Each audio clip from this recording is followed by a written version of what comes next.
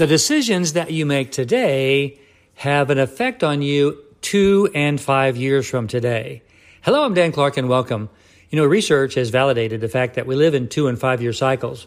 What that means is the decisions that you made 2 years ago and 5 years ago are basically how life is going for you right now. Do you remember the kind of things you were doing 2 years ago or 5 years ago? Well, how about thinking about what you want life to be like 2 years from now and 5 years from now and make decisions that are wise enough to make sure you are having the life you want in 2 or 5 years. Make wise decisions. I'm Dan Clark.